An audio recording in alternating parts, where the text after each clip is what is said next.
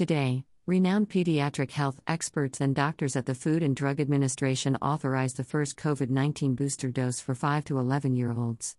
I know this is particularly welcome news for parents and guardians all over New York who have been patiently waiting to give their children the extra layer of protection that the booster dose provides against serious illness from COVID-19.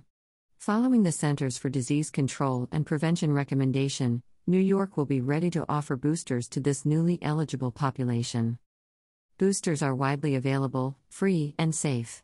And, when it comes to protecting New Yorkers from COVID-19, they continue to be our best defense. Still, with just over half of eligible New Yorkers boosted, we need more New Yorkers, adults and children alike, to take advantage of this life-saving tool. So, my message to parents and guardians is this: on the heels of this very good news, let's set an example for our kids. Get boosted, then get your kids boosted as soon as they're eligible.